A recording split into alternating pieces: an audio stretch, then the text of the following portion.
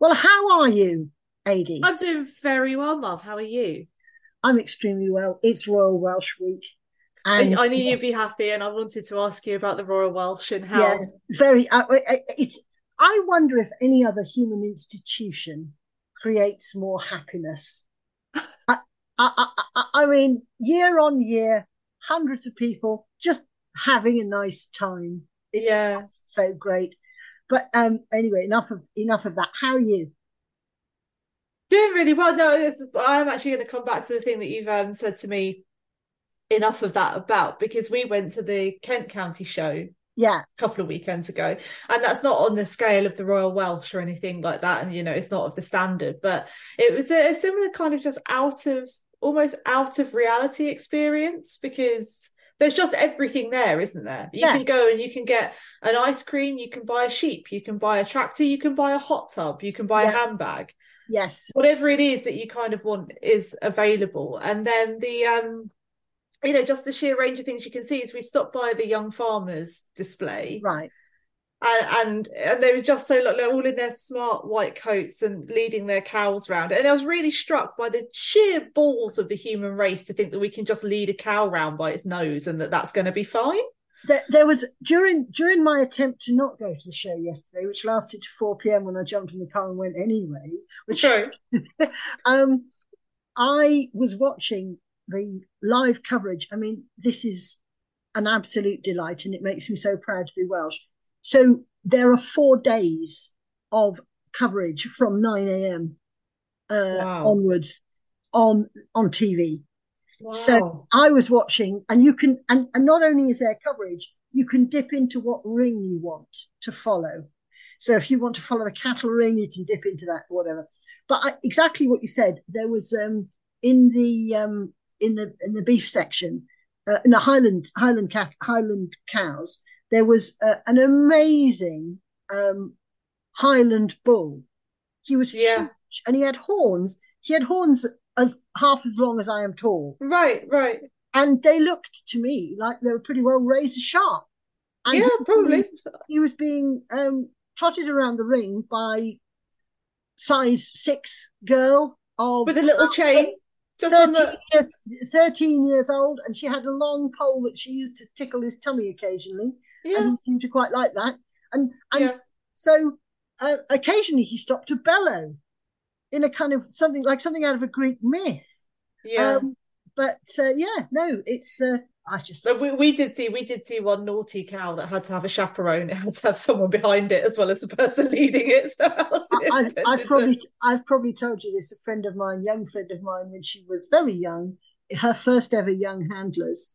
Um, for some reason, the pony that she was trotting around the ring quite happily got spooked and Right. reared, and because she was very little, she ended Yeah. up in the air, Oh my goodness. and she landed perfectly fine, and uh, she won in the end. She won the class, but the judge gave a little notice to say, she said, even if you think your pony is a quote malicious fucker, do not shout, you malicious fuck, while you're actually competing.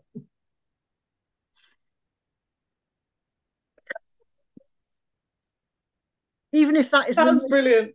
accurate description. And I love the fact that, and this is why, I like horsey people, but this is that she could, A, nearly be killed, B, Yes. gather her feet and just shout, you malicious fucker. And I just yeah, and it makes me laugh because of course that's a pony. Because so I have a theory, right? Having been around horses now for getting on for 30 years, which doesn't bear thinking about. What I've learned is that there is a certain amount of horse personality which is standard. yeah, And the smaller the thing is, the more concentrated that gets. right. Yes, I So can get the that. bigger the horse is, generally, the easier it's going to be to deal with. Yeah, The things that we put our children on to teach them to ride are distilled evil, yes, I think that may well be the often. truth. That Yeah, it is true. I was It is true. listening to a woman advocating for Shetlands yesterday, and she was not making a very good job because the interview was saying basically they're equine psychopaths. You know that, we know that, and We she all was know going, that. "Oh no."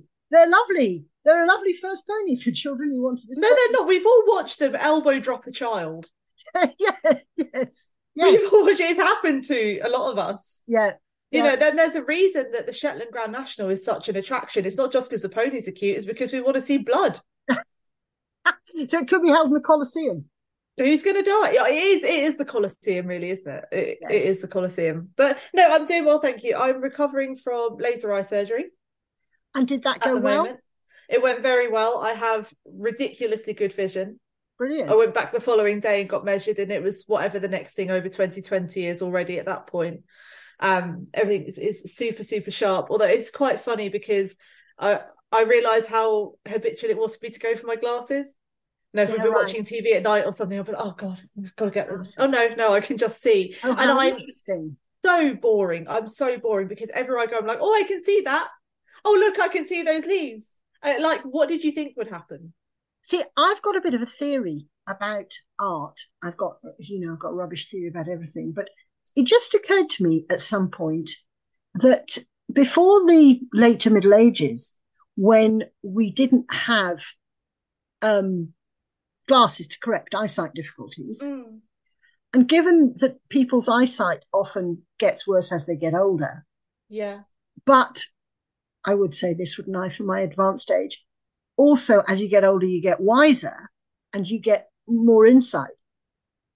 Were great artists partly people who just could see really well physically, but had also developed insight?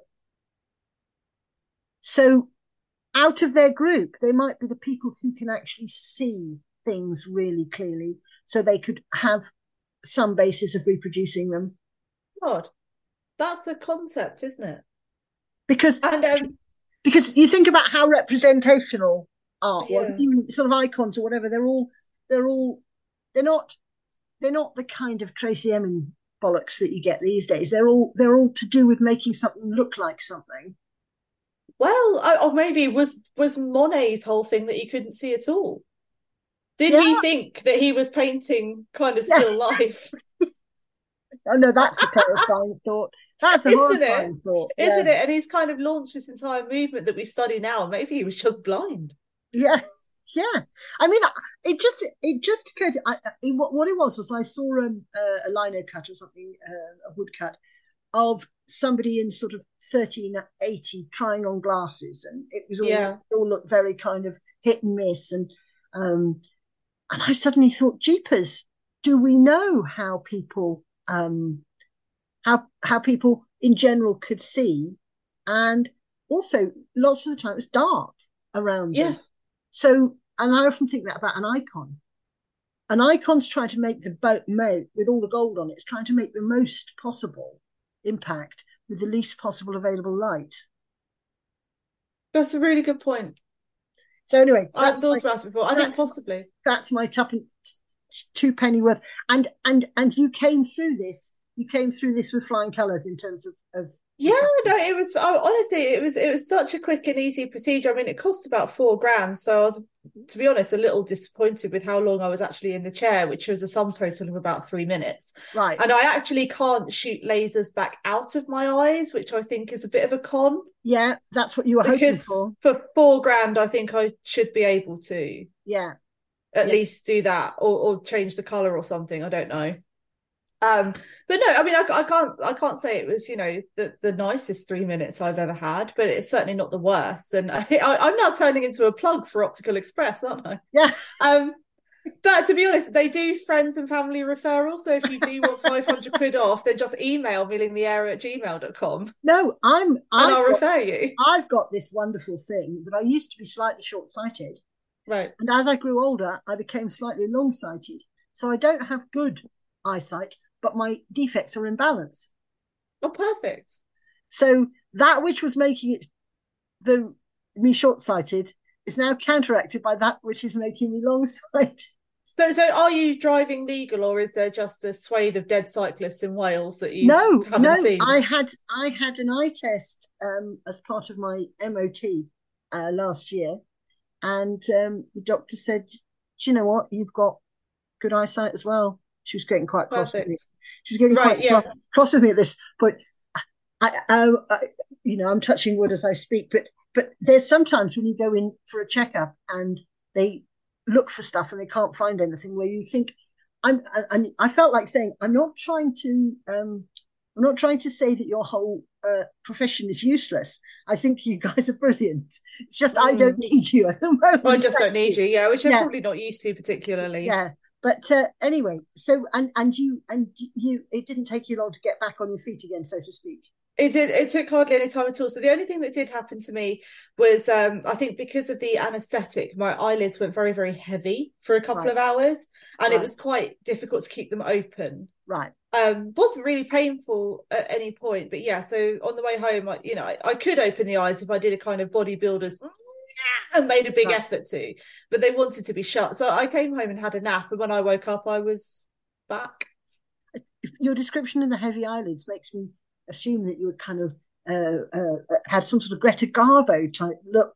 It was hilarious. So yeah, no, so we were completely shut like this. So yeah, I was a bit vulnerable, I suppose, for the first while. I had to be like helped to the toilet and then helped to the sink and that kind of thing. So it was all that was all quite amusing. But no, it's been very, very easy.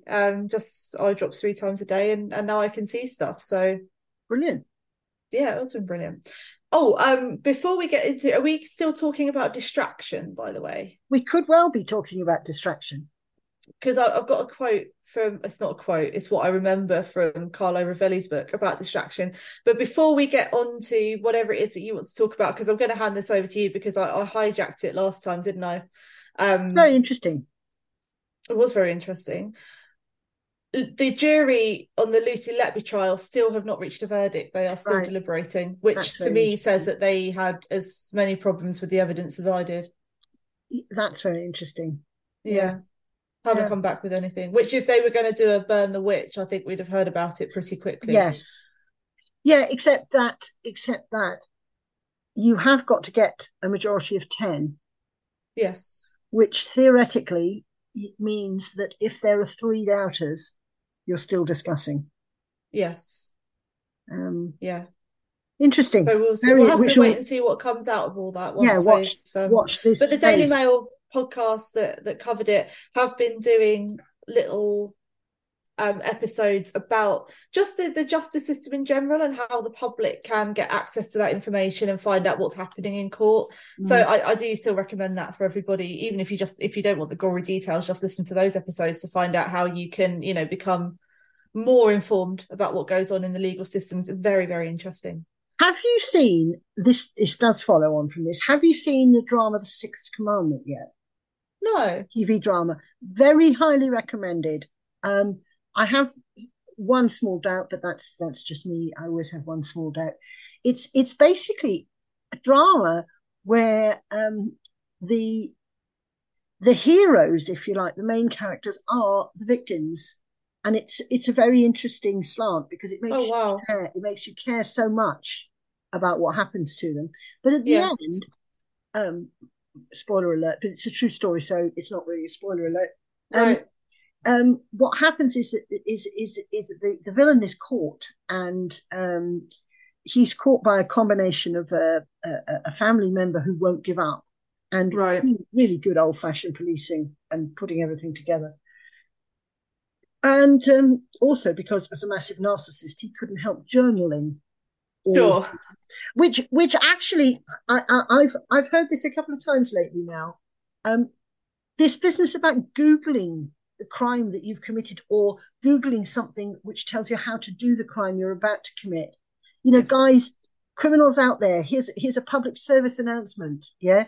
Don't Google dismembering before you're going to do a dismembering because it's on your hard drive. They'll find it comes up for a lot of them. So here's a piece of true crime trivia for you. Casey Anthony, who was not convicted of the murder of her child. Right. They found her not guilty. And part of that, there are a few reasons why the case wasn't great. Part of that was because on her Internet Explorer history, there was nothing about how to murder a child. But if they'd looked at her Mozilla Firefox history, they would have found search history about how to kill a kid with chloroform. Oh, very good. And she's free and a minor celebrity today. Child murderer, Casey Anthony. Yay! Well, that's it. But anyway, at the end of the Sixth Commandment, what was quite interesting was they did talk a lot. They showed they showed basically how long it can take a jury to come to any conclusion, and how the conclusion may itself be Right. A mixed bag. So it's also worth watching. Timothy Spall, absolutely at his greatest. It was a very good piece of telly. But it slightly wrecked my life, because a week ago I came back from somewhere, and I said I'll just watch one episode. Oh, and then 6 hours later or something, Yeah, at and 3 you haven't a.m. moved. 3 Yeah. a.m. I go to bed, and I'm thinking, oh my gosh, no good at all. What But am I? Yeah. yeah, what am I doing? But yeah, actually, what I wanted to talk to you about is two things. One thing is about distraction, and do we categorize distraction wrongly? Because in my capacity as a creative writer, I've just been talking to my editor about getting a proposal ready for a new book. Lovely. And so this means I'm now thinking about themes in my new book to cover. And for me, I want to be distracted. I want to be looking for some information about chicken farms and come up with something about Pornhub instead. Yeah, Got it. right. Because the distractions will. The I mean, distractions. you could do something with a big black cock in that case, couldn't you? Yeah, you certainly could. You certainly could. But I just wondered whether in fact, sort of serendipity of when we come across things, um, can be hugely enjoyable and satisfying, and whether we categorize distraction too harsh a way. So here Yes. I am speaking up for the creative aspects of distraction. Does that Yeah, make and preaching to the converted, but right? it's going to be an interesting message for people to hear. So, Carlo Rovelli, in his book, Seven Brief Lessons on Physics, which you should all go and read, Mm, because it's very short and it's very accessible. I read the entire thing on the flight from Heathrow to Vienna. right. So it's okay, but you'll understand the universe for a week and you'll feel a great deal better about a lot of things. And his intro to the book is talking about the span of unoccupied time that he had, but also the spans of unoccupied time that other great physicists have had, Right. Einstein being one. And he actually poses the idea that it's impossible to have a good idea if the mind is constantly occupied. And he Right. posits that for any genius to emerge, any really original idea, any kind of intellectual breakthrough, there must be a period where you're not pursuing anything with ambition, where things are just allowed to Yes. sit and settle. And Mm. I can get with that. And I think that that does link in. It's not exactly the same as distraction, but No. it links in with distraction, because I think that we have this view, and this is like the hustle culture a little Yeah. bit, right?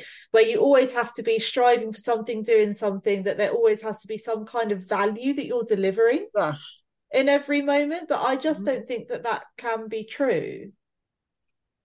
No. I mean, apart from anything else, when you receive an input of any kind, which brings me back to something else I want to talk to you about, it's about how people tell stories. But you receive an input of any kind, and then if you simply go out and seek another input, you haven't had time to process the first one.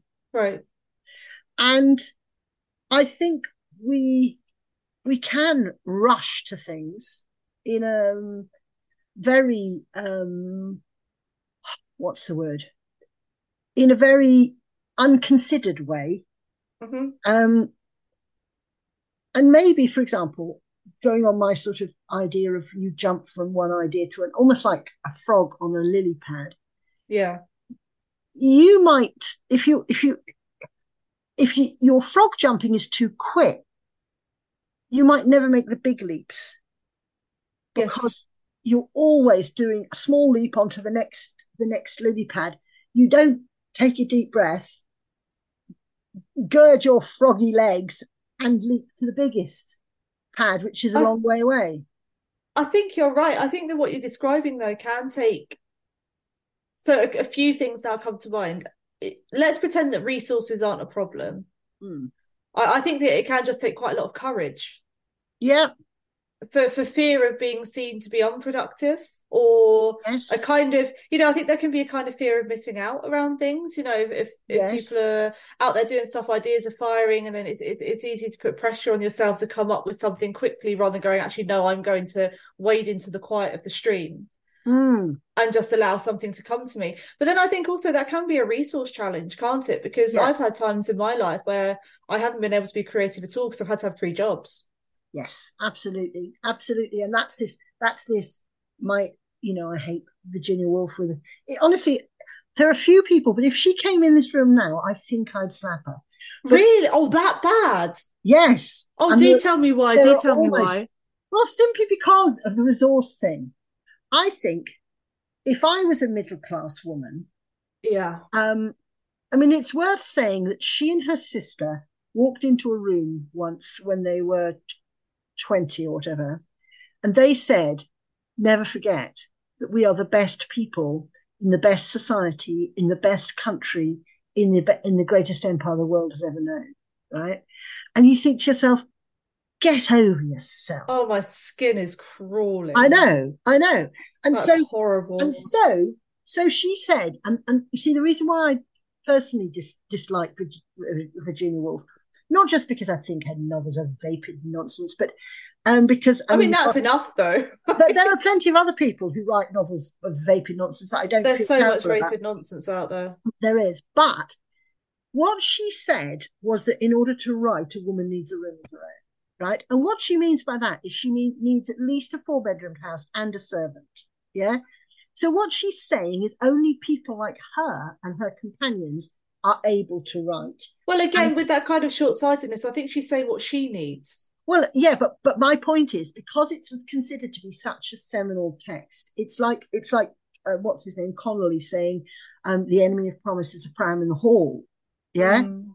So so and I love the fact that he was saying that the enemy of promise is the fact is that the pram in the hall about the time that Evelyn Waugh's wife was having her 11th child or whatever it was, Right. and unfortunately we don't read Connolly anymore. We do read Waugh, but what I don't like is people who make these sort of comments about what a creative life requires, whereas what you've just said about times when you couldn't be creative because you had um, economic pressure, yeah, Yeah.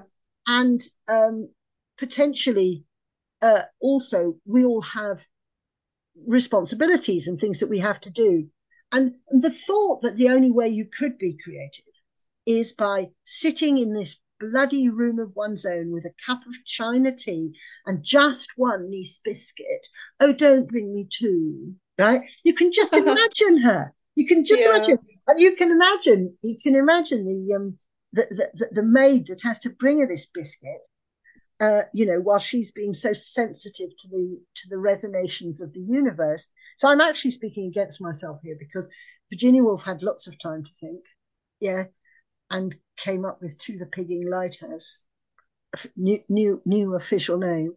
Well, Um, I think just because a person has time to think doesn't mean they're going to come up with something of genius. Of course, Ravelli says that, but Ravelli is a stunningly yeah, intelligent man, and so is yes, Einstein. So, it's I guess there has to be some raw materials there, and yeah, then if time is given, that mind can come up with something as well. yes. So yeah, and I guess Virginia Woolf, I don't really have much of an opinion about her writing, to be honest. I think I've always just sort of her as kind of fine, Well, you see, but I kind of think this is. I get very tired of people who say they're in pursuit of the beautiful, because it often seems to be an excuse for bourgeois junketing of various kinds. And so, rather than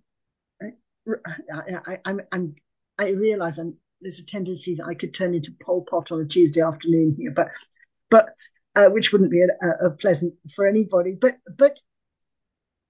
if you say things like, well, I have to be surrounded by beautiful things because I'm one of those people who's sensitive to beauty, that's Oh, the, that's the same as saying, and it is really worth remembering that Virginia Woolf hated the masses.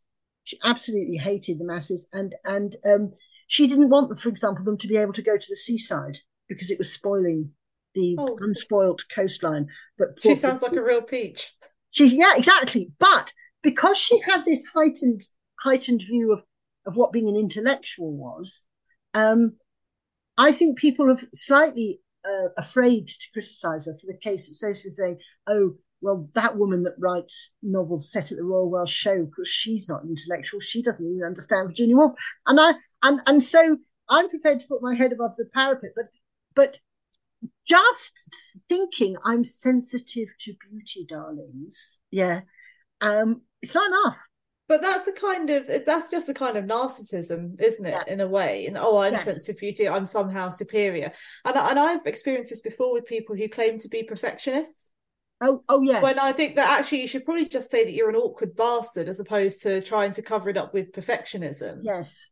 And I had this with someone that I was writing with some time ago, don't anymore, and we get into a disagreement about what should happen with a plot point or something, and it would come up, oh, I'm just a perfectionist, and I thought, well, twice yesterday you misspelt there. So it's funny how your perfectionism comes out when it suits you Yeah, and not just as absolutely. consistently across the board. So I think that anyone who does claim to be a perfectionist, if you're going to claim it, you need to make sure you really are striving for that, because otherwise you can look a real twat. Also, in terms of creativity, the problem with that is there is probably, and I've just got beside me the program for my local show to see what I can enter in the baking competitions for the annual ritual humiliation Nice. of coming 11th in a class of 11 for the flapjacks or whatever. Anyway, um, I think you probably could say that there is an objective standard for a Victoria sponge. And if Yeah. you're a perfectionist, as you make your Victoria sponge, I mean, I would say classic Victoria sponge perfectionist, possibly OCD, is if you weigh the eggs rather than saying an egg weighs roughly 2 ounces, right? An egg is an egg. Yeah. An egg, but anyway, I think it is possible to say I can define a standard of perfection. So striving for perfection in Victoria Sponge, that works. Striving for perfection in a creative project where lots of possibilities are equally valid, Yes. that looks a bit more like a bit of a disagreement rather than a I think you could strive still towards. say that about your Victoria Sponge, to be honest, because who sets the standard? Who's qualified to say what a perfect Victoria Sponge is? Because you'll Judge. always find someone that's like, well, actually, I think more cream, less jam is best. And Yes, then you'll find someone yes, that goes, actually, I'm more of a jam and less of a cream. And someone yeah. else is going to want a thicker bit of sponge, and someone likes it slightly denser. And then should there be icing?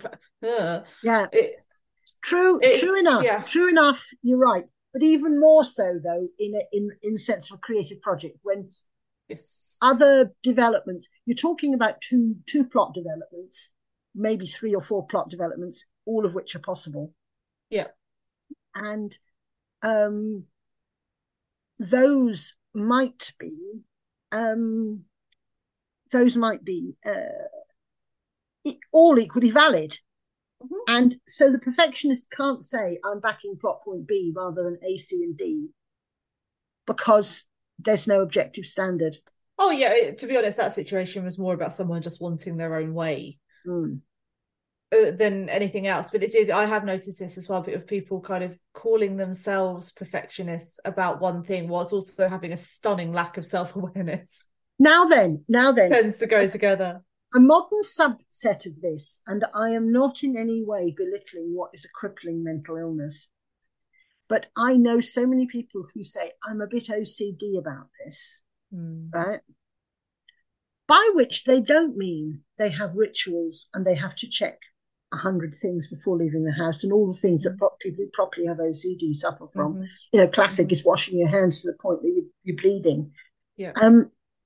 But I'm a bit OCD on this one means I want you to finish your email with best wishes. Yeah, Yes. fine. So that's actually controlling as Exactly. opposed to So OCD. fine. Tell me that you want me to finish the email with best wishes, and I'm happy to accept that. If I'm working for you or whatever, or that's a house style, I'm happy to take it. But don't say I'm a bit OCD about this, because um that's Is that the pressure on you then not to challenge, do you think? If people yeah, go in with that, they think that absolutely, it's harder to absolutely. You're right. challenge. It shuts down. It shuts down challenge. And so I would say, well, I would always end with yours faithfully, and but it shuts down challenge because it Yeah. says, and of course, what is hugely interesting, if let's assume this is a work scenario where the boss says, I always like to end emails with best wishes. And I'm a bit OCD about it. What they're saying is, if if you challenge me on this, you are mocking my mental illness. Right. So I am both the person who holds all the power and demands all the empathy as a victim. So that's bullying via virtue signal, isn't it? Yeah, it's a bit of the old. I love the expression a cry bully. Yes. So that's a bit Yeah. and With that, so passive aggression essentially, with that passive voice of because of this, and then of course you'd have to be a real git, wouldn't you? yeah To say, well, I say many thanks. yeah exactly. So yeah, exactly. So no, I've come across that as well, and so the OCD self-diagnosis is one. I think people don't appreciate that obsessive compulsive disorder. It's not just about how straight you have your pencil case. Yeah. In regard to the edge of the desk or something, it is spirals of obsessive thought. Yeah. It is, like you say, the rituals, not being in control of your own behavior at times, because someone in a rational state wouldn't wash their hands until they bleed, or give themselves bleach burns, for example, and it really is debilitating.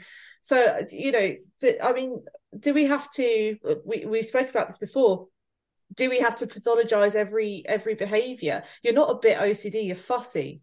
Yeah, exactly. Or you're controlling, right? And you want someone to do what you want to do. And I hear the same thing with people in ADHD now. The amount of adults self-diagnosing with ADHD, no real concept of what that means. Yeah. Oh, I struggle to get things done. What? Duh, you're alive. Yes, absolutely, absolutely. I lose track of time. Yeah, you're alive and you're busy. You're like, that's just a trait that you need to, proper ADHD. Again, big deal. I have my mother had a friend called Bernadette. Of course, she had a friend called Bernadette. And Naturally. This friend called Bernadette, stop me if I told you the story before, especially if I told it on air, who somehow inherited a number of properties in London, quite worth a lot of money, which she haven't told me this. Haven't told you. So she started to do them up, and she hit massive amounts of snagging, and it was serious amounts of snagging on about 8 properties. Now, what she should have done is do one, get one paying, and get another one, and then move on to the next one. Yeah. But she didn't. So she ended up at the point where she owed so much money to builders that she was basically avoiding the bailiffs. Oh God. And my mother was posting food through the door at night and things like this. Anyway, she decided that the best way to avoid the bailiffs would be to have a catastrophic mental breakdown. So she climbed to the roof of this house in Chelsea and sat on the roof all night long reciting the Litany of the Blessed Virgin. That's commitment. And she fondly expected that the police would be called and she would be sectioned. And she just came down very damp and uncomfortable through the skylight at 6 a.m. with a sore throat. So she did the equivalent of sticking the pencils up her nostrils and saying "wibble," and then having to go to the front lines anyway, right? Yeah, exactly. And she heard a knock on the door, which she thought might be the psychiatric emergency unit. Was it a bailiff? It was a bailiff. and my mother said one of the reasons why it's so hard to feign mental illness, Bernadette, she said, is because when you are mentally ill, you do things which are against your own self-interest. Yes. And anyone who has anything to do with people who are suffering from mental illness knows that those people who say, I've just got a touch of this, which will prevent me paying my builders, yeah, Yeah. are acting in their own interest rather than the opposite. And I think Yeah. that's a really, I think that self-interest test, the Bernadette on the roof all night saying a litany to the Virgin Mary, I versus, also liked that she obviously thought about what's definitely going to prove me to be mental. yes, exactly, And pick that. yeah, exactly, and also in a built-up area as well. I think it's crucial it was in a built-up area, but Yeah. Could have gone streaking in a high bulb or something. yeah, exactly. But I think that so in the the person who says, "Oh, I can't complete my tasks because I'm a bit ADHD," what they're saying is, "Don't punish me because I've been a bit chaotic." Yeah, Mhm. because it would be not in my best interest if I Pardon got me. punished. No, exactly. It's a freedom from self-critique, Yeah, isn't it? I'm going to cough one moment. and also then, and this is the depressing part of it, because in a way, look, you know, anyone that plays the odd dodgy card at work. I mean, you know, I had a friend who said to me once, one of the very best things that you can ever a word that you can use to get out of something, um, is to say, "I'm going for tests." Tests is a word that sounds so redolent of horror. And then you come back 2 days later, having been off on a jolly with some mates, and you come Yeah. back and say, "Very good news. I've had a really good result from my tests." And nobody can at this point say, "Hang on a minute, didn't you come up on social media?" No, exactly. They're not going to say, Worthing? "Oh, so you don't have horrible ass cancer then." It's just not going Yeah, to happen. You're exactly. going to skate by on that. And I Mm, think, it's funny because I have some double standards in my thinking with what I will accept from people because I'm kind of generally really quite fine with corporate theft, yeah. but I'm Yes. not fine with theft on a person to person level, of course. So in terms of like, if people want to lie to companies, I think that's okay. Yeah. And that Although, says something about me. That says something about me. But like, don't lie to your friends, don't lie to your mum, but by all means, lie to your boss for a day off. Who cares? but then it did strike me that why what although I laugh at that and I feel exactly the same as you, but then the one thing I say is the only caveat to that is, does that mean that the people in your team, when you're on the beach in Worthing, when you said you'd gone for tests, does that Mm, mean that the people who should be your colleagues and who are potentially, um, if they're not friends, they're fellow strugglers against the yes. things you're fighting against, the man they're fighting against the man, Yes. and I would say that's the only thing that there's an element of lack of solidarity in saying, "I'm going to rich off by saying I'm going Totally, for totally. tests." And the way that you go, so you have to read the room very closely in working environments because one snake will ruin a really good thing. Yes, true. If you get a good team of people together, Mm, and I'm not saying that this is what we do, mm. you can agree your time off in lieu schedule. Yes, yes, So you yes, just agree it between you. And then yeah, on that day, everyone knows that so and so is off sick. yes, yes, But that yes, does rely on having a solid bunch of folks. yes, Because as soon as you've got one that's like, oh, you know, I went really off, trying to lick a boot or something to get further up the ladder, then of course it all falls apart. yes.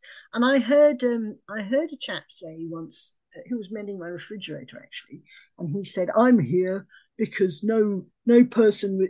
It was this time of year, which is obviously why I wanted the fridge mended. And he was complaining because he said, "I haven't got any children," and I was thinking, I Okay. don't doubt you've got a partner. You are a very grumpy, horrid fridge mender. And he said, "And because of that reason, I have to work double shifts when it's kids' sports days." No, you don't. And I thought, well, if you think that your company, who's allowing dads and mums to take time off to go and do the sports, I said, "Do you think that's a bad thing?" And and he said, "Yeah, he did. He thought they should all be working all the time and not have days off for sports I day." just also don't think it's true. I No, think someone probably said to him, "Do you want an extra shift? We've got people off." And he went, "Yeah," and then just found something to moan about oh, because his default absolutely, was to find something to absolutely. whinge about. It's not a stable and sustainable business practice. but I also thought it was very sort of mean spirited. People have this view though, so I've come up against this with a friend of mine on Facebook, but a couple of times we've butted heads in the comment section. I quite like to have a little niggle in the comment section sometimes, especially if I see someone I know chatting obvious nonsense. Because she's got this view that she is having to work more to make up for people that are on benefits. Right. Right. And her line is, some of us have to work more to pick up the slack. And I just chipped in and went, that's not how it works. Mm. You doing an extra 5 hours of overtime isn't going into Sally down the road's pension pot who can't be bothered. That's not it. You don't have to work any extra at all. No.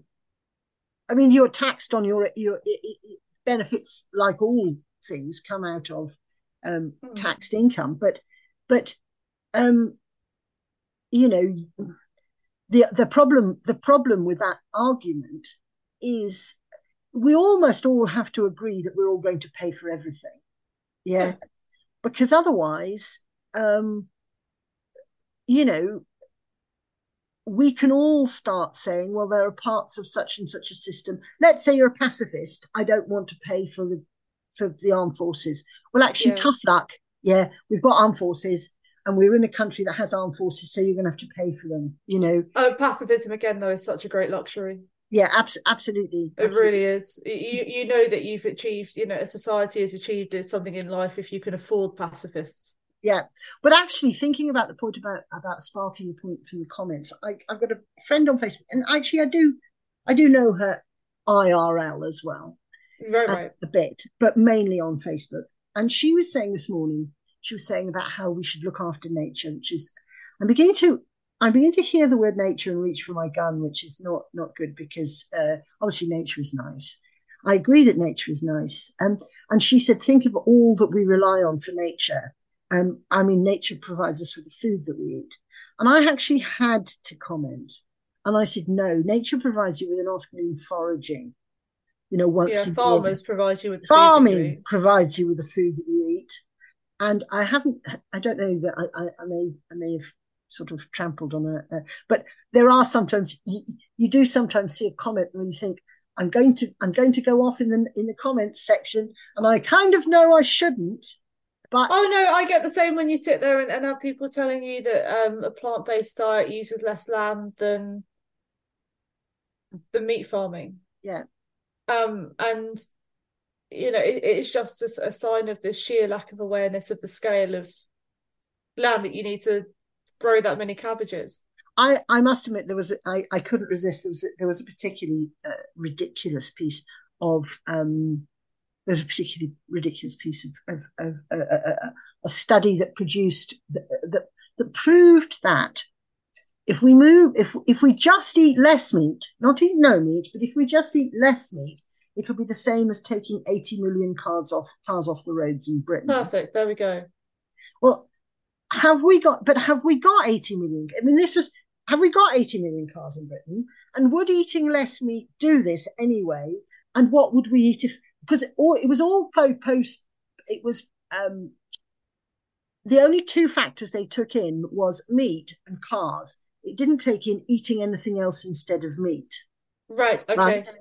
And so lots of my sort of farming community friends had an absolute, field day with that. Of course, yeah. And I couldn't resist tweeting that scientific studies prove that not reading ridiculous scare stories about meat could take 100 million cars off the road in Montgomeryshire. I love that.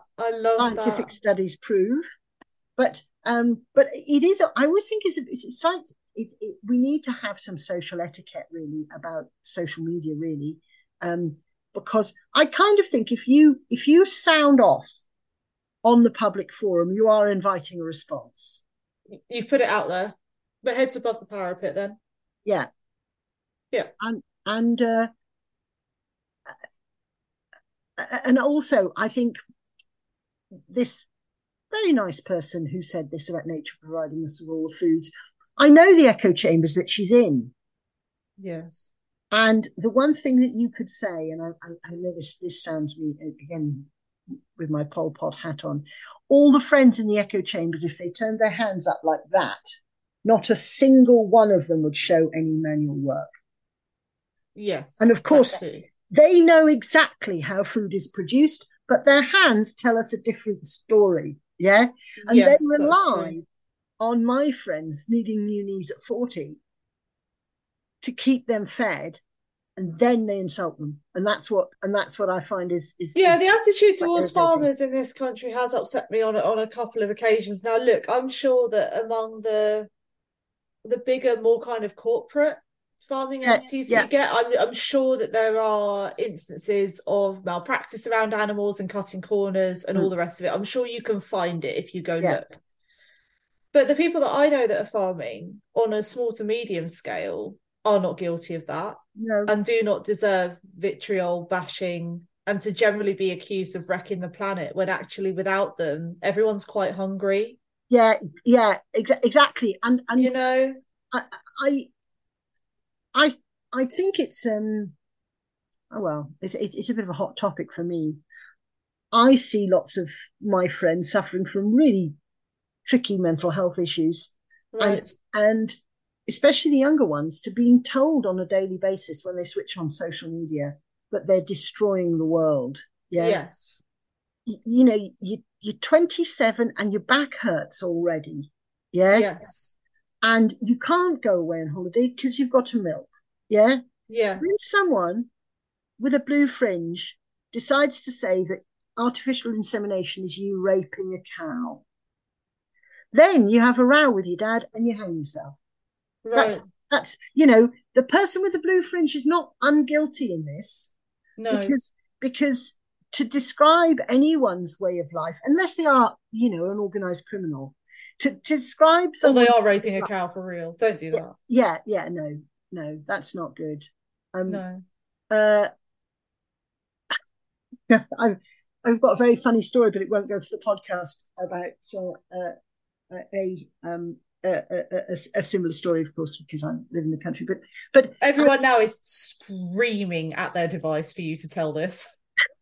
you There know is what? not a person listening to this that now doesn't You want know you to what? tell I that I story. will. I can do it Come in a on. tasteful way. So, a friend of mine driving past the abandoned chapel near his house. Um, we're talking about 10, 15 years ago. And he saw a car parked in the lay-by by the chapel. And when he drove back down the road, it was still there. And he thought, wonder what this person is doing here. Mhm. And he came out, came out the car, parked his Land Rover. Then he called a friend and said, "I want you to park in front of this vehicle because I just want to know what this person is doing." Right. So friend A goes round the back of the chapel where they find a chap with his trousers open and some tissue in his hand, Right. looking at the sheep. And friend A says, "What are you doing?" Oh God. And the man, thinking quickly, says, "I've just caught short and I've had a little bit of a poo." "All right," says friend A, "show me the poo." Oh God. And then the man says, "It's a fair cop. I was just relieving myself looking at these sheep." At this point, friend B arrives, and they are friend B's sheep. Now, if you Oh can God. imagine, behind this chapel, there are two fields, and if you faced in one direction, you were looking at one chap's sheep, and if you faced in the other direction, you were looking at the other chap's sheep. Right. So friend A says to friend B, "This guy's been relieving himself looking at your sheep." And friend B says, "That's a bit weird." And friend A says, "Yeah, also, I find it vaguely insulting because I also have got an attractive field of lambs here." And he says to this guy, "Just tell me, we're not perverts. We don't know what turns a man on in the sheep world, but what is it about B's lambs that you Oh find my. irresistible?" And anyway, they said to him, "We think you need help. Yes. We've got your registration number. Um, we're not going to tell the police, but we think you should go and talk to somebody about this. And also, every time you hear people talking about Welshmen and their interest in sheep, Yeah, you stand up for us guys because you've driven over from Telford. But do you know what? That was quick thinking all round. So there's, I mean, obviously there's one obvious thing that I don't like about the story. Yeah, yeah. And then there are a few things that I do like. One, that the guy stayed on his side of the fence and had the good grace just to sort himself out rather than trouble a sheep Yes, yes, with what he wanted to do. yes, yes. But also the quick thinking on the part of friends, but also the kind of community mindedness about that. Because Yes, in some instances that story could have ended with, and then they beat him to death. yeah, But they yeah. didn't. No, no. They felt it. I mean, the chap told me the story, and he said, "I just felt sorry for him." I Yeah. was thinking, what must you have got to in your life when this is what you do? But they Yeah. also couldn't help a little bit of cultural war at the end. And don't Yes. forget, it is us who are always accused of fancying our sheep. And you've driven over the border, you've driven 50 miles to come and admire them. I admire them. And also I do like the little bit of almost jealousy. Yeah, But I say, well, what's up with my sheep? Why are you looking at his sheep? yeah, exactly. Well, that's a lovely sheep. Look at Yeah, it. yeah. What makes they he says they never got an adequate description of why No, I'm sure, because I mean, Jesus. bless him. I imagine the guy was like, I'll tell them I'll have a poo. That's disgusting. They're gonna go away and leave me alone. Exactly. And then of course everything's just got so much worse for him from that point, because they're like, Yeah, okay, show me. And then he's like, oh God, because there isn't a poo here. yeah. And That's that is another great argument for always having a dog. true. True. Very true. But actually, going on from that, it comes up to the other point I wanted to say. It was something I met an old friend last night and had a very nice evening. And I realized that one of the things I find most attractive, and I mean attractive in every way, about someone is how they tell a story. Yes. And I I don't know, apart from family, where I would draw the line between loving someone and liking their stories. Oh. I almost think it's the same thing. Would the test be how you feel about them when there aren't any stories to tell? Well, potentially. But if there's someone, so I don't know how this goes. Does it go you feel really friendly towards them and therefore you make everything they say, everything's interesting because you like them? Yeah, that Or can is be a it thing. or is it because they tell things in such a way, it could be integrity, it could be humor, it could be a combination of various things, that you just think, oh, that's amazing, I absolutely love that. Yeah. um in which case their stories bring them closer to you. Could one feed into the other? I think it might do. And that it could start with situation B, and then you go back to just thinking everything they say is brilliant. Yes. Yeah. But also that there are people who can tell you something that is, there are some people who could report on the subject matter of Indiana Jones and the Temple of Doom, and they'd make it dull. Yes. And there are other people who, I mean, I know several people in this category who can say, well, how are things? And then they'll start a sentence that goes, well, I went to Welshpool. And you think that in itself is not very inspiring. And then will have observed something or encountered someone or done something, yeah, that absolutely has you howling. Yes. Yeah. Um, So my granddad is one of these. I always meant to record, and I still might. I mean, he's alive. Record him talking about the things he used to get up to in London when he was a teenager and then a young man. Largely around the Brentford market. We're from I, West London. But the stories that he's got about fights that he was in, but again, it was that manner that he had of telling it that brought it so to life yeah. that I could see these people. Mm, And he's told me a couple of times this story about a bar fight that they got into. They've been off on some day out, and and I can smell the bar. yeah. You know, I can Yes. see it. I can see the chair go through the air. Yeah. I can see my granddad's friend's moment, my granddad's friend's face, the moment he stands up and my granddad hits him by accident instead.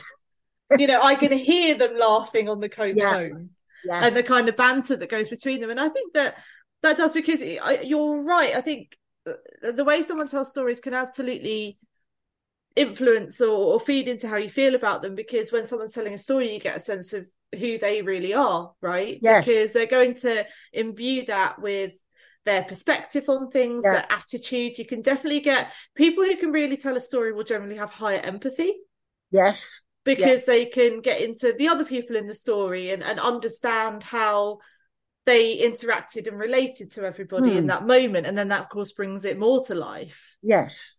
Because you get the humor and the influence, and that the fact that maybe they've sensed that someone wasn't very happy with them about something, and then managed to turn that into another funny anecdote. Yeah. Is all a sign of their emotional intelligence. Yes. And then, of course, if someone can do that in a funny way, I mean, humor will always be attractive. That's just how it goes. Yes. Yes. If you're worried about getting a partner, don't go down the bodybuilding or plastic surgery route. Just learn to be funny, honestly. And you'll do just fine. Yes. Yes, I think that, but it's interesting though, because what types of humor make you attracted to somebody? And I really admire witty one-liners, snappy catch answers, and jokes. I love them. Yes. But I much prefer, no, I love a story, and the story brings me emotionally close to the person who's telling the story in a way which a joke, even a well thought out, really well timed and well delivered joke doesn't. Because the story is a bit of access into their life, isn't it? Yes, absolutely, it is. It is. And if it's well told, it can become or feel like it is then a shared experience. Yes. Because you've been through it with them. Yes. In a way, and that on its own can also be very bonding. And when you find that someone tells you a story and you then, I mean, I know this is so basic. This is like, this is one step up from a chimp in terms of communication, but yeah, they tell you a story and then you tell them something very similar that happened to you or someone that you know. All of a sudden you're building up past that becomes a shared past, even though it wasn't a shared past. Yes. So I wonder whether part of the dynamic there is that, I'm thinking of this in evolutionary terms, as I often do. Given that there are lots of cavemen out there and we are the cave women, yeah, and given obviously that we want the ones that have got the biggest spears in all senses of the word, but we also have to make decisions about making a bond so that when we have got, infants that we cannot hunt to look after, they will hunt to look after them. Do we, by doing that thing where you tell stories and then you say, God, oh, that's exactly what happened to me, or etc., by doing that, do you effectively retrospectively put them into your childhood as if they were a member of your kin group, or into your, do you see what I'm saying? I do. I think it's kind of inviting them into your tribe. So so in telling someone a story, they've let you in on their life and their experience. Yeah. And then I guess there's that tit for tat thing of like, okay, you've told me that and I've received it well, and therefore I'm going to now make the same thing available to you. Yes. Because of course there is a bit of a leap of faith in telling someone a story for the first time, or interacting with someone in that way for the first time, because you invite yourself, or you make yourself open to judgment. Yeah. Because I'm also, in the process of someone telling me a story, I've also really got the ick for people. Yes. If they tell a story and they reveal some cruelty. Yeah. Or something they laughed at, or something they did or that happened that makes you think, oh, that's not okay. Yeah. That can also take you away from someone as well. Yeah, I must say that I find stories which involve boasting about personal possessions or holidays, actually, this could have been the best story ever, But if it starts with somebody explaining to me that they were in the first class lounge at Heathrow and etc., Right. I'm out of it already. Yeah. Because, and I suppose this is partly to do with what interests you, whether it's things or whether it's people. Yes, I think so. Or I guess what the relevance of that would be. Mm, Um, because for example, so I got myself a lounge as part of my business travel yeah, because I thought, well, I'm not paying for it, so stuff it. yeah, I went and had my coffee and did a bit of people watching. So I yeah, think if someone says to me, so I was in the first class lounge and you wouldn't guess what I saw, guy walked in with a penguin holding a katana sword, I'd be like, yeah, all right, yeah, carry on. yeah. Yes, Then what happened? exactly, exactly. So I think yeah, it would depend on the context of the story, wouldn't it, and what Yes, else was in there. And I think as well, not just what you're being told, but why are you being told it? yeah, What yeah, do I think that serves in the narrative? What point do I think you're trying to make?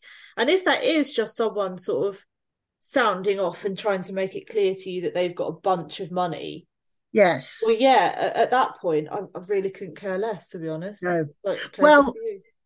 in one of my conversations at the show yesterday, a chap was saying that one of his neighbours writes car reviews, and so he gets to drive incredibly expensive cars. Yeah, But in the company that this was, that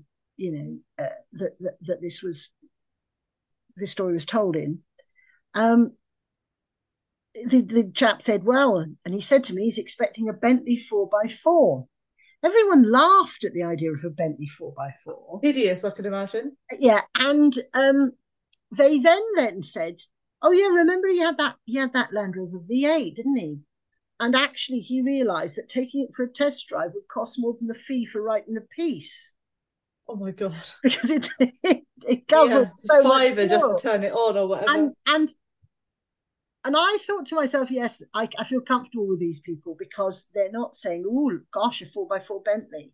Yeah, How impressive. and Yeah. they were sort of laughing at the whole idea that there was a whole world where people produced incredibly expensive cars and other people reviewed them and then third parties went out and bought them and they were just going, it's a lot of money, it's Oh, a it's a lot lot of of money. money. Why do you think that people, I was going to say we, but I'm not one, are drawn to the expensive and the exclusive like that, and particularly in a world where there's so much choice and it's perfectly possible to get around without having a Bentley 4x4. What do you think still makes that a draw for some people? I think it is status, and I think in a Yeah. way it's I've got two books on the shelf here which are about exactly this. They're about the historical development of um, of class, I suppose. So you've got Simon Sharma's The Embarrassment of Riches, which Yeah. Dutch got rich before they got to be upper class. Right. So they just bought loads of stuff in a kind of Right. mad way. Yeah. Yeah. Whereas then I've got Kenadine's Decline and Fall of the British Aristocracy here as well. And he makes the point very well in that book, which, it's a bit of a truism, but for in Britain, class is not necessarily defined by the money that you have. It's by a No. set of values. But but if you don't know what those values are and you don't know how to, if you want people to admire your status and you don't know how to act in a high status way, um, then you have to put up some flags that say I have Yes. high status. And I imagine a 4x4 Bentley would be exactly one of those. Yeah. So do you think it's so there's a kind of an advertisement there, but do you think it's also partly a defensive thing of saying I'm above you, don't come at me? Almost like a Yes, rattlesnake's tail, kind of. yes. And I think there's also a third thing, which certainly pertains around here. If you're all in roughly the similar industry, then you want it. Let's say you're all at roughly a similar status in roughly similar companies or organizations, and you're earning you're likely to be earning roughly the same. There's Yeah, unlikely yeah. to be a huge outlier. Yeah. But you would like the people who are on the same level as you to think that you are not on the same level as them. And Yes. so by having a very expensive car, you can you can say um, you can say I am different. Yeah. Um, but of course, the other thing then is, what is this? I mean, a friend of my mother's once asked her. This was a friend who was a very good businesswoman and had started to make quite serious money, and she Right. thought that she would like to buy some art, and she thought that it might be a good investment. And she asked my mother, and my mother said, "Listen, buy what you like Yeah. because it will always be the best investment. There's no way of saying what will double in price in 10 years and what won't." No. Yeah. And I Um, think that's the wrong reason to buy things, yeah. personally. But she said, if my mother said, if you buy it because you love it, you have always made a profit Yes. because you've always lived with a beautiful thing, which is great. If you buy something nasty, either you have to pay someone to store it for you, you have to live with it and hate it, Right. Or no one's going to buy it anyway. or no one's going to buy it anyway. Yeah. But I think there is a strong element. But then, having said that, people buy things to defend themselves. They defend themselves often, I think, from a feeling that they don't belong to the right class. Mm. Um, and I've been writing a script. I wrote a script last week for a glorious occasion, which unfortunately I'm going to miss because I'm booked doing something else this Well, weekend. This weekend, which is a mock wedding, right?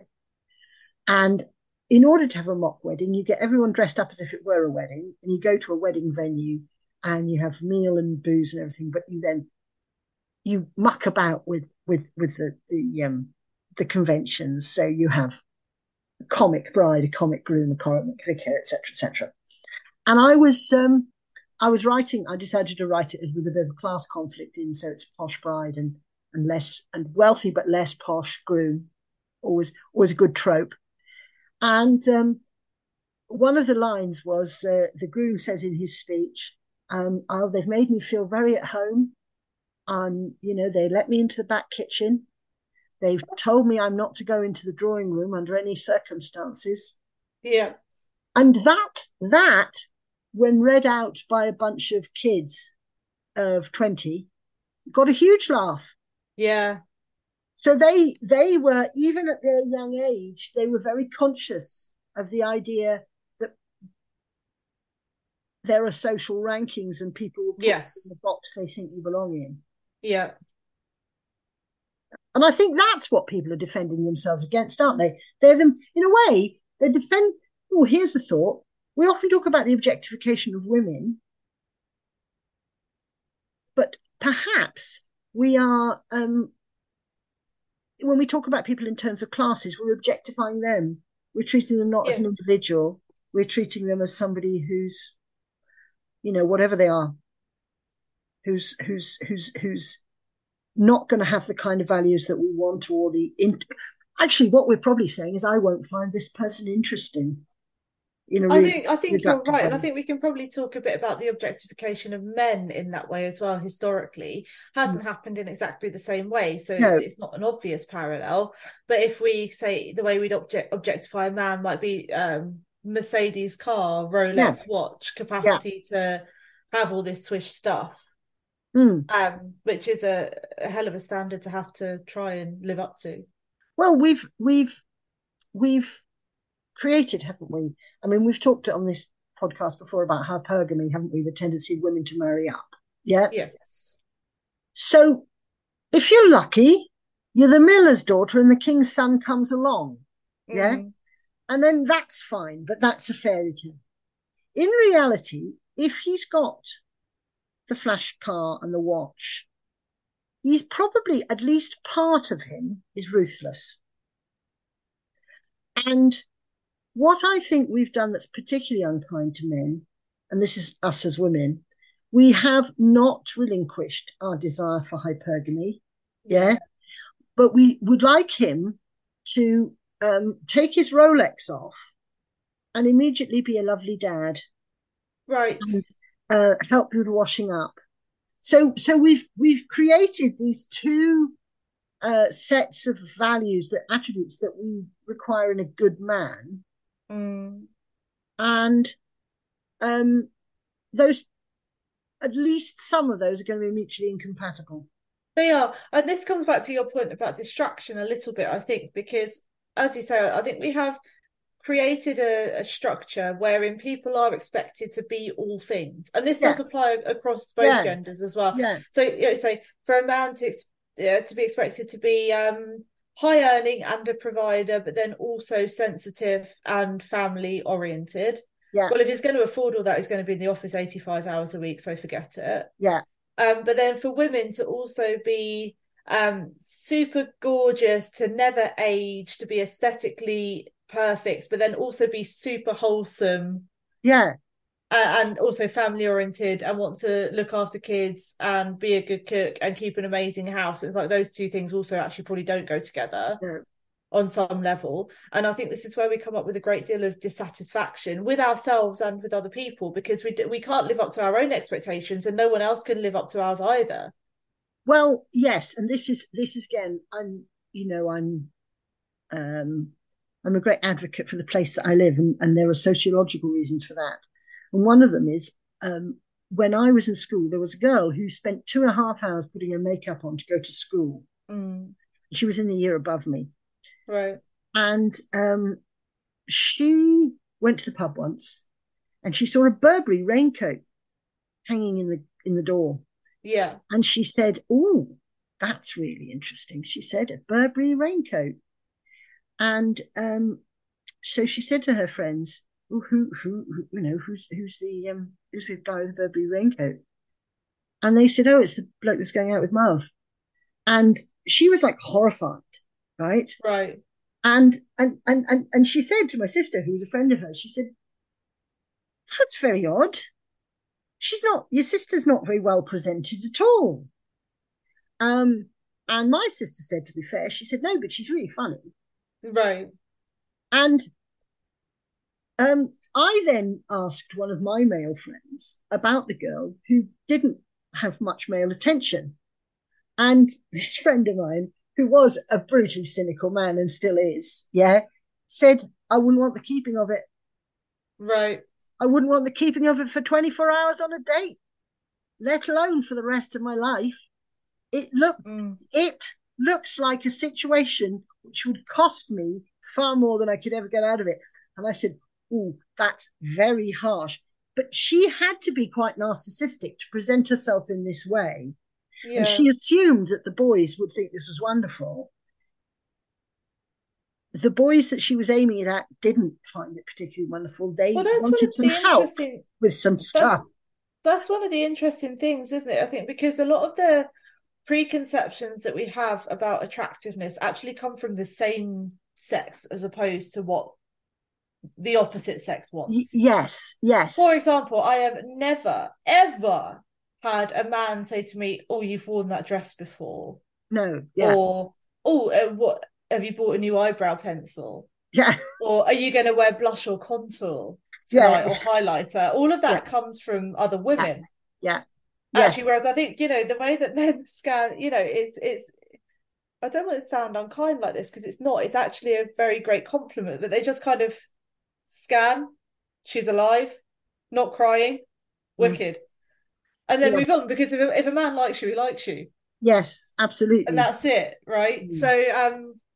yeah, I think that somehow our own genders don't always help, because I can also probably guarantee, and I well, not guarantee, but I can theorize or hypothesize that a lot of the advice given in men's magazines, women would probably find utterly ridiculous. Yes, absolutely, absolutely. I mean, one of the things that is supposed to be a part of the current hookup culture. Not that I've ever indulged in the current hookup culture. Thank you very much. But is to do with, you meet somebody, a girl at a bar, and if you want to gain her attention, you say something unpleasant and degrading Oh, to them. negging. Negging, yeah.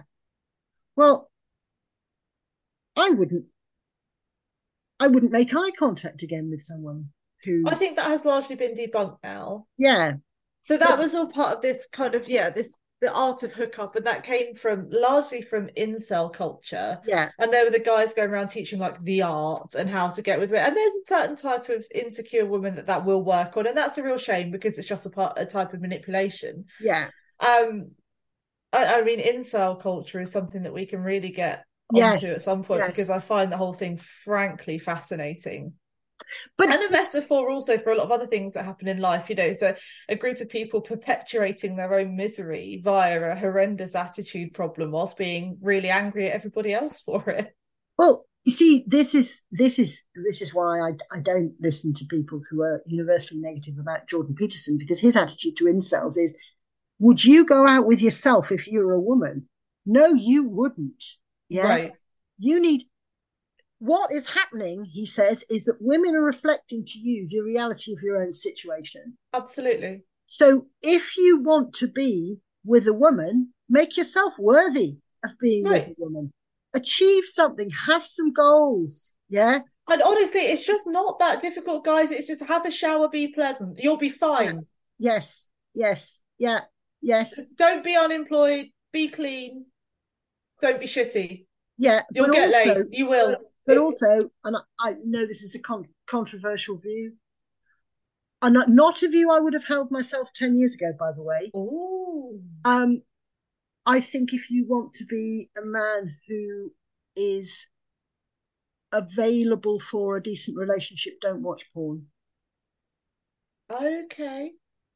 And I tell you the reason why I think this is, men want sex and they can relieve themselves fairly easily if they've got porn. Mm-hmm. And men's desire for sex is such that they will make compromises and they will do what they need to do to seek out that woman. Yeah. Yeah. And before they had everybody in the world available to them at the touch of a keystroke, they would look at the girl 2 doors down who walks her dog, and they would think, oh, I wouldn't mind having sex with her. I better be nice to her about her dog. And Yeah. maybe, isn't she quite involved with that thing to do with rebuilding the park? I tell you what, I'll do that. Right. Yeah. Right. And his aim in mind is his own sexual relief. Yeah. Right. Right. But in order to do that, he has to engage us on a human level with the girl who goes walking the dog. Right. Right. And that baser desire channeled into something constructive has been how human beings have worked for a very, very long time. Right. And if you are watching porn for 4 hours a day, you're hardly likely to be engaging in the kind of things that will make you realistic about relationships. Yes. But also Realistic. Mm. No, carry but, on. yeah, but also you will not have the frustration that you can channel into doing something you find less than perfect. So if she says, I want to go to the Barbie movie, yeah, and you are not in desperate need of sex because you have watched 3 hours of porn earlier that day, you might say, fuck it, I don't want to go and watch the Barbie movie with her. Yeah. So you don't make a compromise. And if you don't make compromises, you don't get to know each other. And if you don't get to know each other, you don't build a relationship that ends up being ultimately the most satisfying for all of you. And so Yes. I hope that doesn't sound too negative to men, but it's just, if that part of your life is available at the flick of a switch, maybe your better sides don't get Well, I think that there are degraded. other implications to the porn thing as well. Now, look, don't get me wrong. On the face of it, I don't think there's anything wrong with porn. I think it has to be taken for what it is, which is a form of entertainment and not Yeah, a reflection of reality. yeah, yeah. Because the sex that you can watch in porn isn't what happens. No, And that's a fact. And I think if you're basing your expectation of what normal real life sex is going to be like on porn, you are going to be disappointed Mm. because real bodies don't look like that. Mm. And the kind of acrobatics that you can see and the kind of things that are done to these people, your average woman just isn't going to be happy with. Mm.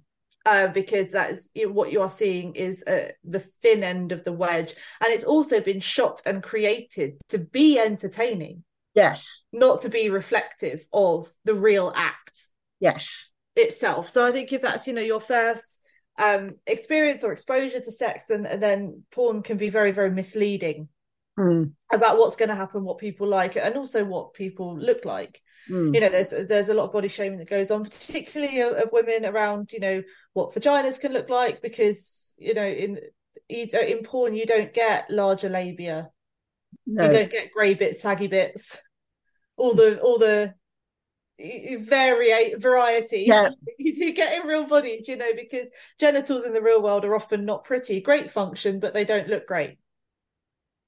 So I think, it is important to contextualize porn for what it is. And also there can be problems for men in terms of sexual function in the face of excessive masturbation.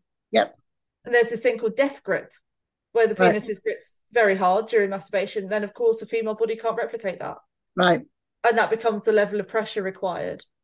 Oh, that's interesting. To get a result. And then, of course, that result's not possible. Oh, that's, Well, I mean, they do now say that the number of men with erectile dysfunction who are under 30 has gone up. They used to see very, very few people who were going to the doctor, and they were only usually cancer treatment survivors. Right. And now it's something like 15% of men under 30. Okay. And that seems like a fairly bad thing. Mm. But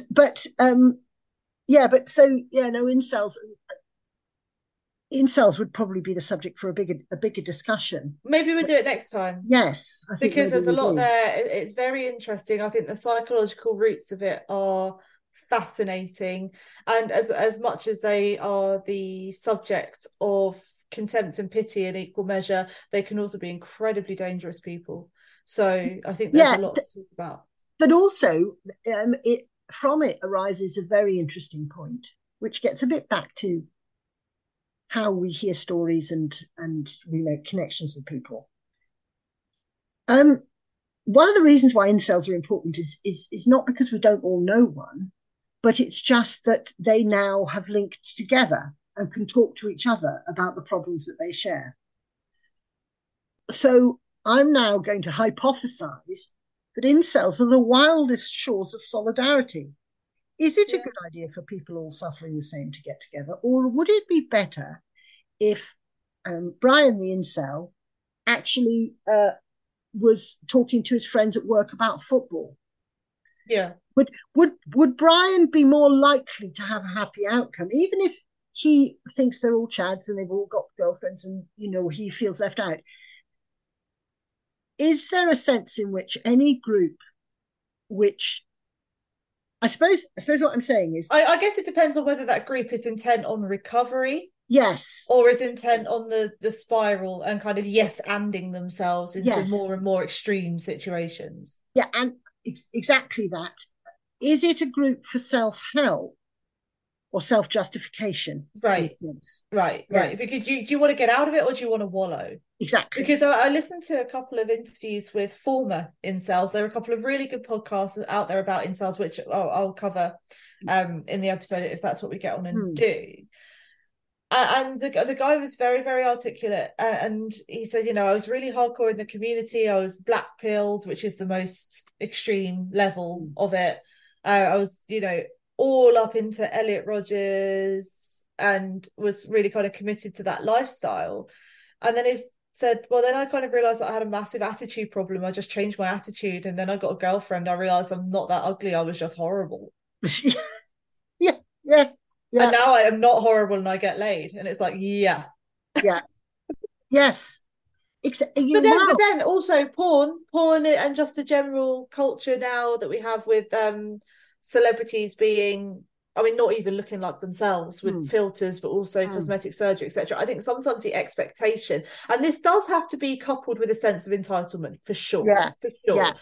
But I think there's like, are these men angry that they can't get with a woman, or are they angry that they can't get with Shakira? Yes, I think that's really what is You yes. know, and the entitlement to some, because they put us in tiers, don't they? It's like A tier, B tier, Mm, C tier, which is terrifying, honestly. As yeah, soon as you're categorizing women, just look in the mirror, have a chat. Don't do it. yes. But I'm also for men as well. Like, yeah, yeah. So I think that there is a frustration that actually you're just not having sex with an A-list movie star looking woman. Yeah. But then, you know, and I think there is a type of narcissism that feeds into that as well, Mm, because you know, if well, you're not a movie star looking man, so why would you expect? yes. Well, it's interesting because a lot, I mean, we're in the danger of running into the conversation, the incel conversation here, but one of the things that strikes me about that sort of thing is the kind of yawning lack of self-knowledge. Yes. And I wonder whether this is one of the things that has uh, provided some of the cultural, I suppose, the cultural sadnesses in a way that we have at the moment. So Mm, what I'm saying is, if you have a society where lots and lots of people don't know who they really are, yeah. yeah, then it becomes a very, in one sense, a very free, but also a very destabilizing society. Mm, Um, and I've said to you before, there's this Welsh expression, as soon as you meet somebody, you go, "Oh, I know who you've got," as in the sense that you possess your friendship group, you possess your family, you possess the yes. people that you know, and we're all looking for ways to link in.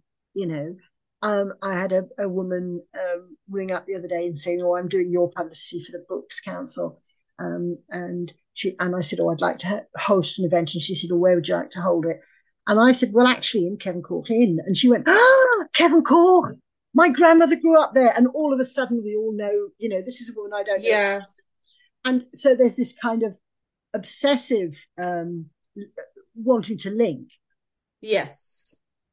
I think that what we've done culturally in Anglo-American society, I don't know enough about France or Italy to say if they're, or Spain to say if they're the same, is we've put a premium on being able to reinvent yourself and change and be totally new and the different me, whether that's by changing our image or mixing with a new group of people online, etc., etc. But that can have the effect of nobody actually knowing who the real you is, including yourself. Yes. Um, Yes.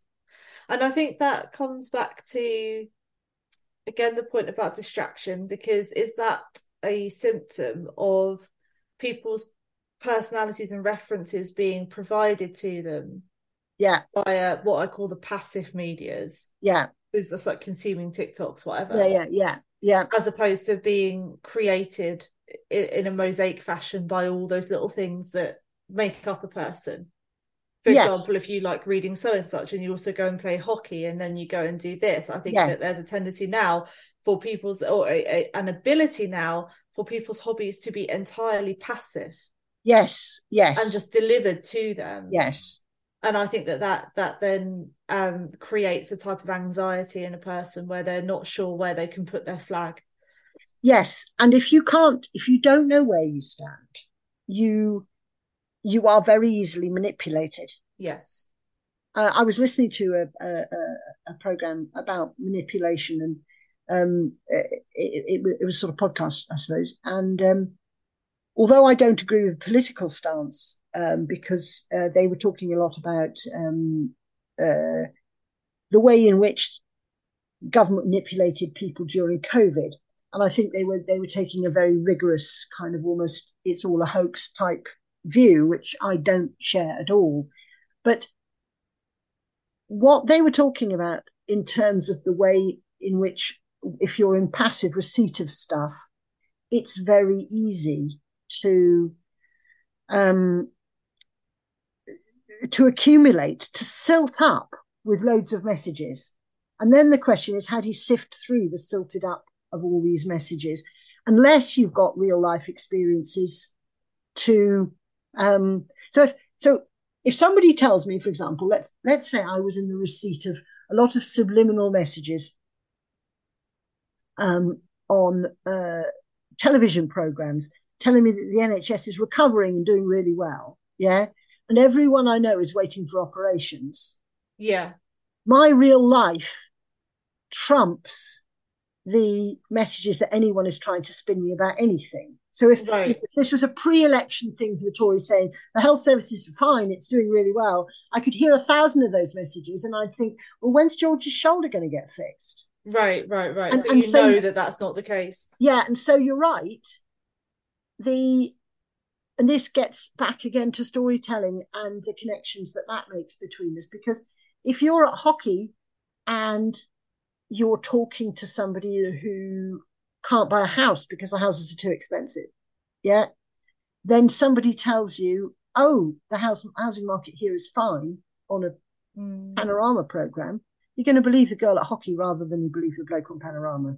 You are, and you're right about when people are in that situation, they're then easy to manipulate, and that comes back to incels. Because if you're in a position where you're not sure about what your composite parts are, and you're not sure who you are as a whole person, and you're also aware that you don't have a girlfriend, and the women that you want to sleep with aren't interested in you, and then someone pops up and goes, "Oh, that's not your fault, mate. It's women." They just want chads. They're all like it. They're filth. They just should be destroyed. It's girls. You're not the problem. It's women.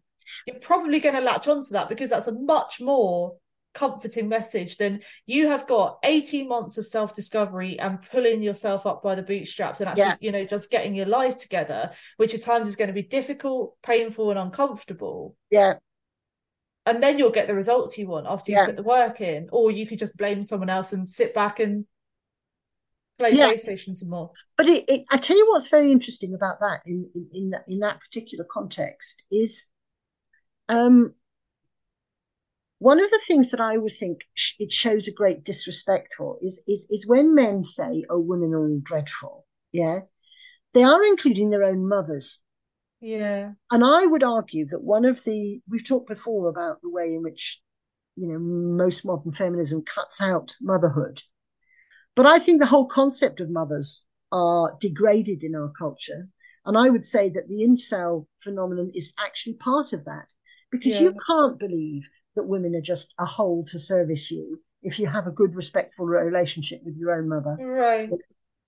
And you could have a situation where somebody may hear this, but if they actually go upstairs and their mother's made them a nice supper and they think, oh, all right, but women are evil, but this is a good pie.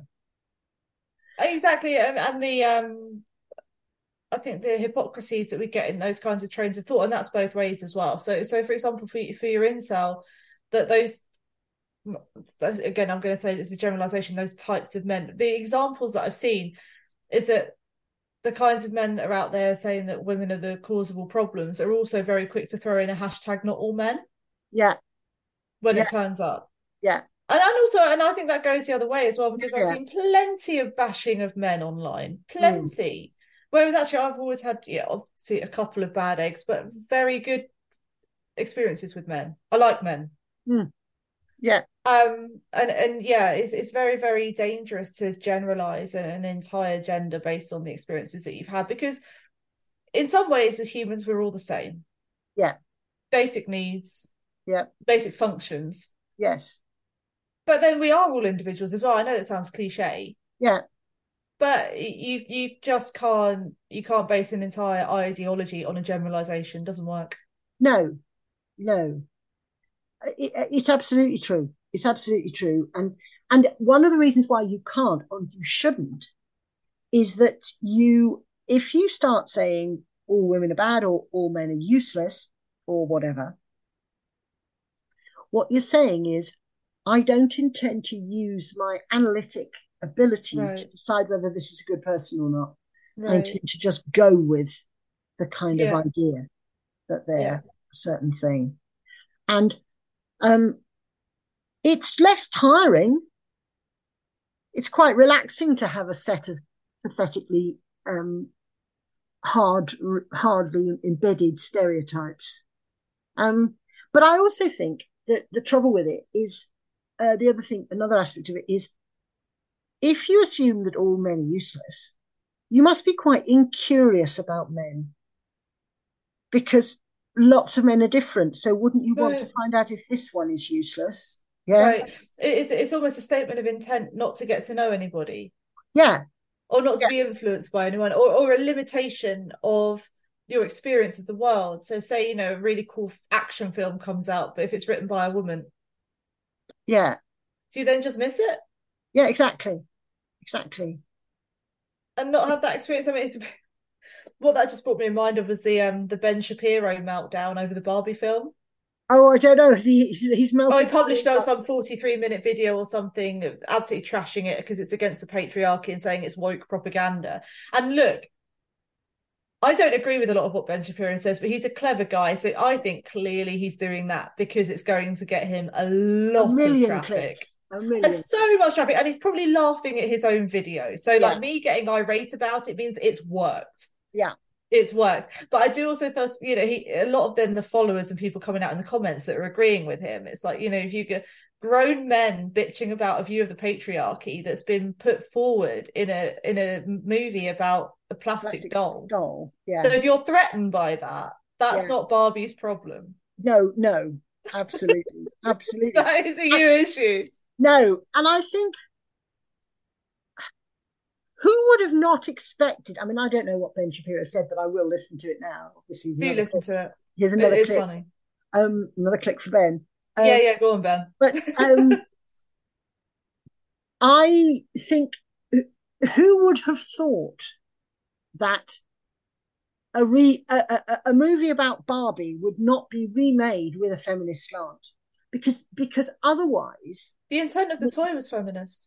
yeah, yeah, you know the but the The shape of her wasn't, but you yeah, know. but the story around Barbie, and I mean, I'm afraid I was one of those no Barbie mothers, and quite interestingly, Gwen got given, I know Henrietta got given one for her 6th birthday, and then a friend of mine realised that this was because she was so excited to get this Barbie, right? And my friend who'd given this to her because the little boy came to the party, and she said, "Oh my God, this is her first Barbie, isn't it?" And I said, "Yes." And she said, "I think you've deliberately not bought her a Barbie, and now I have." And I You said, said yes. "Yes, yeah." And she said, "I'm so sorry. I didn't think of it like that." And I said, "Look, I don't care. I'm not that far We're off." not militant here. Yeah. But so Henrietta was playing with this, and she said, "I like this. What is it?" And I said, "Well, it's a doll." "Well, a human," she said. So I said, "Yes." And she used to call this friend of mine Auntie Ol because this is what the friend liked. So she said, "I know your legs aren't like this under your clothes. Are Auntie Ol's?" And I said, "No." So she said, "So if this is a human doll and you and Auntie Ol are both human, why doesn't the doll look like you?" Right. And I said, "Because it's not supposed to be, middle-aged mothers of 5-year-old children in Llangollen doll. That would have a very, the Yeah, a plastic very doll different look. based on me and Auntie Ol would have a relatively small sale, actually. Um, and she was frankly baffled by it. She remained intrigued by it, and she'd like put clothes on it and things like that. But she found it interestingly. She had a Build-A-Bear, and she loved the Build-A-Bear having loads of costumes to be a nurse or whatever. But because she wasn't, she Barbie was slightly eerie to her because it was in a Build-A-Bear is obviously not a human being; it's a bear. So Yeah, it can look however you want. yeah. So it can look however you want. But Barbie has got high-heeled feet. Yeah. And she said, we went to the beach not long afterwards, and she did have a look at all the mums' feet when we went paddling. And she said, there's nobody with high heel feet. It is just Barbie. Yeah. So although it was wrong to say she didn't enjoy it, that's not true, but she found it faintly unsettling. I find it amusing. Yeah, no, so that's quite amusing. And I think it gives us an idea into how children perceive things versus how we do, because of course as adults you've got all sorts of connotations around Barbie because we've now got the power to analyze it and think, oh, maybe that's not very savory, but a child's just not thinking on that level. Yeah. No, they're not. I had a memory broken by everyone talking about their teenage dolls because of the Barbie movie. Someone put on Twitter, or X as we should now call it, whatever that's about, oh really? A picture of, there's been a rebrand. It's now called X, not Twitter. As if it'll always be Twitter. Exactly. But there was a picture of a doll called Tressie, and the packaging, there was a picture of the doll in the packaging. So someone, potentially has got some money there. But it said, Tressie, her hair really grows. And I remember, and what it was at the back of the back. You could pull it out, right? You could pull it out, yeah. But I was a bit of a literalist. So I cut it all off with scissors. And it didn't grow. And I felt really, I said to my mother, is this legal? Because her hair doesn't grow. Yeah. And then they should be made clear, you've got like 3 haircuts in this before there's no more hair. Yeah. And there's only a question that you wind it out and then you wind it back. So she can have bob one day and long hair the next if she wants. Yeah. Yeah. But don't give her a Britney because it's never gonna. No, and it was the word, her hair really grows that got me. Because her hair appears to grow due to a mechanism placed in the back. Yeah. Was this the source of your corporate distrust, Muff? It probably was.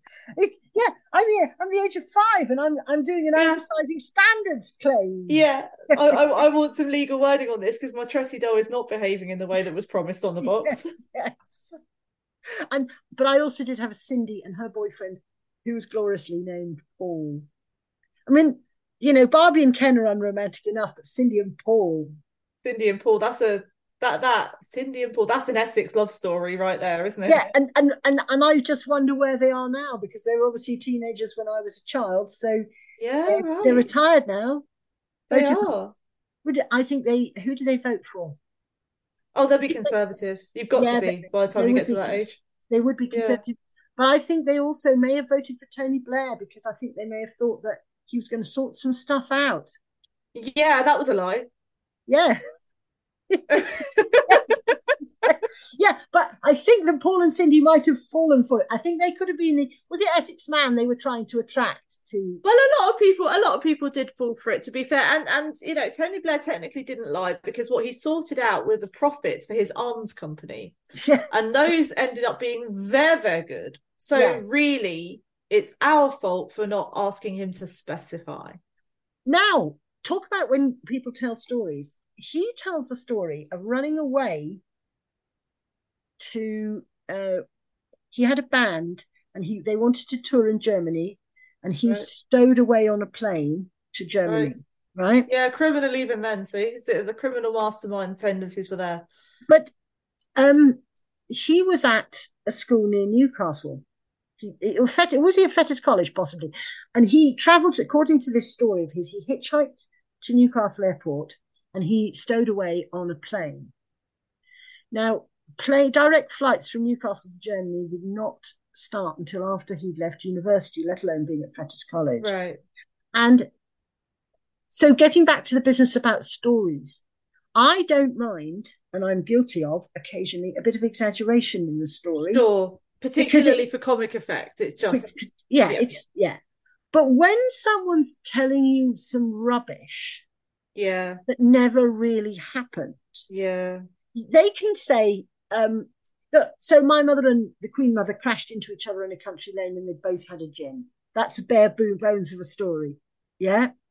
And if I tell the story, I quite often then say the Queen Mother said to my mother, actually, we'll call it knock for knock, because let's none of us say anything about this, because it might end up Yeah, yeah. worse for me than it was for you. And I don't really know what the details of that conversation were, but I do tell them to round out the anecdote. But the fact is, my mother did smash into someone in the country lane, and it did turn out to be the Queen Mother. Yeah. And they Right. had both had a gin. Yeah. So this is a true story that You've moved around some bits. I've moved around some bits, or I feel particularly with my playwriting hat on that I need to give some dialogue to people in this Well, story. I think it's again the context of who a person is that makes you feel that it matters or not, that it's a lie. Yeah. Okay, so for example, there was a guy in Bearsted whose name was John. We all called him John the Tramp. You can imagine why. He smelled like the bottom of a beer can. He wasn't in a good way. He died a couple of years ago, and there's his bench is now, it's called John's Bench, which is lovely. And he used to tell the most outlandish stories. I mean, if a quarter of it was true, I'll eat my hat. But he was a lovely man, and they were great stories. So who cares? And you walk past, you go, hello, you're going to come and have a fag with me? And of course, he wouldn't take one of those cigarettes because God knows where those fingers have been. Yeah. But you'd sit with John and listen to some stories for an hour, and it'd be great entertainment. Yes. I mind about Tony Blair telling that story because he's a war criminal. Yeah. Yes. So that's, I think, where my line is. You know, well, I think he was a nice guy. He was always pleasant to me. He certainly wasn't a war criminal. No. So if he tells me some stories, that's fine. If Tony Blair, who is a war criminal and who has profited off of the misery and death of millions, tells me a story, I want to tell him to get fucked, actually. You know? Yeah. And so therefore, if you want to tell stories about your mum and the Queen Mum, go for it. Unless you are a war criminal, tell me now. Yeah, no. It is a very good point. And it is also true that my experience has been some of the most unlikely stories that people tell you turn out to be verifiable. And that's great. I love that. And also, if you've enjoyed the story, does it matter? I always think about what's the harm? What's the harm? You know, it's one thing if they're telling a tale and then there might be a negative aspect for somebody down the line and it wasn't true. Yeah. Fine. But if it's, again, hijinks about the penguin with the katana in first class. Yeah. Tell me a yarn. Entertain me. Because the thing is, that's what authors do, right? They write down lies and we buy them. True. It's all about the context. But I would say you tell stories which are false to point out things you think are true. Correct. I must tell you though, your story about the man coming in with the penguin. I've got a friend who, when we were in our late teens, and I admired the way she dressed. She was very eccentric and dressed in I thought, a brilliant way.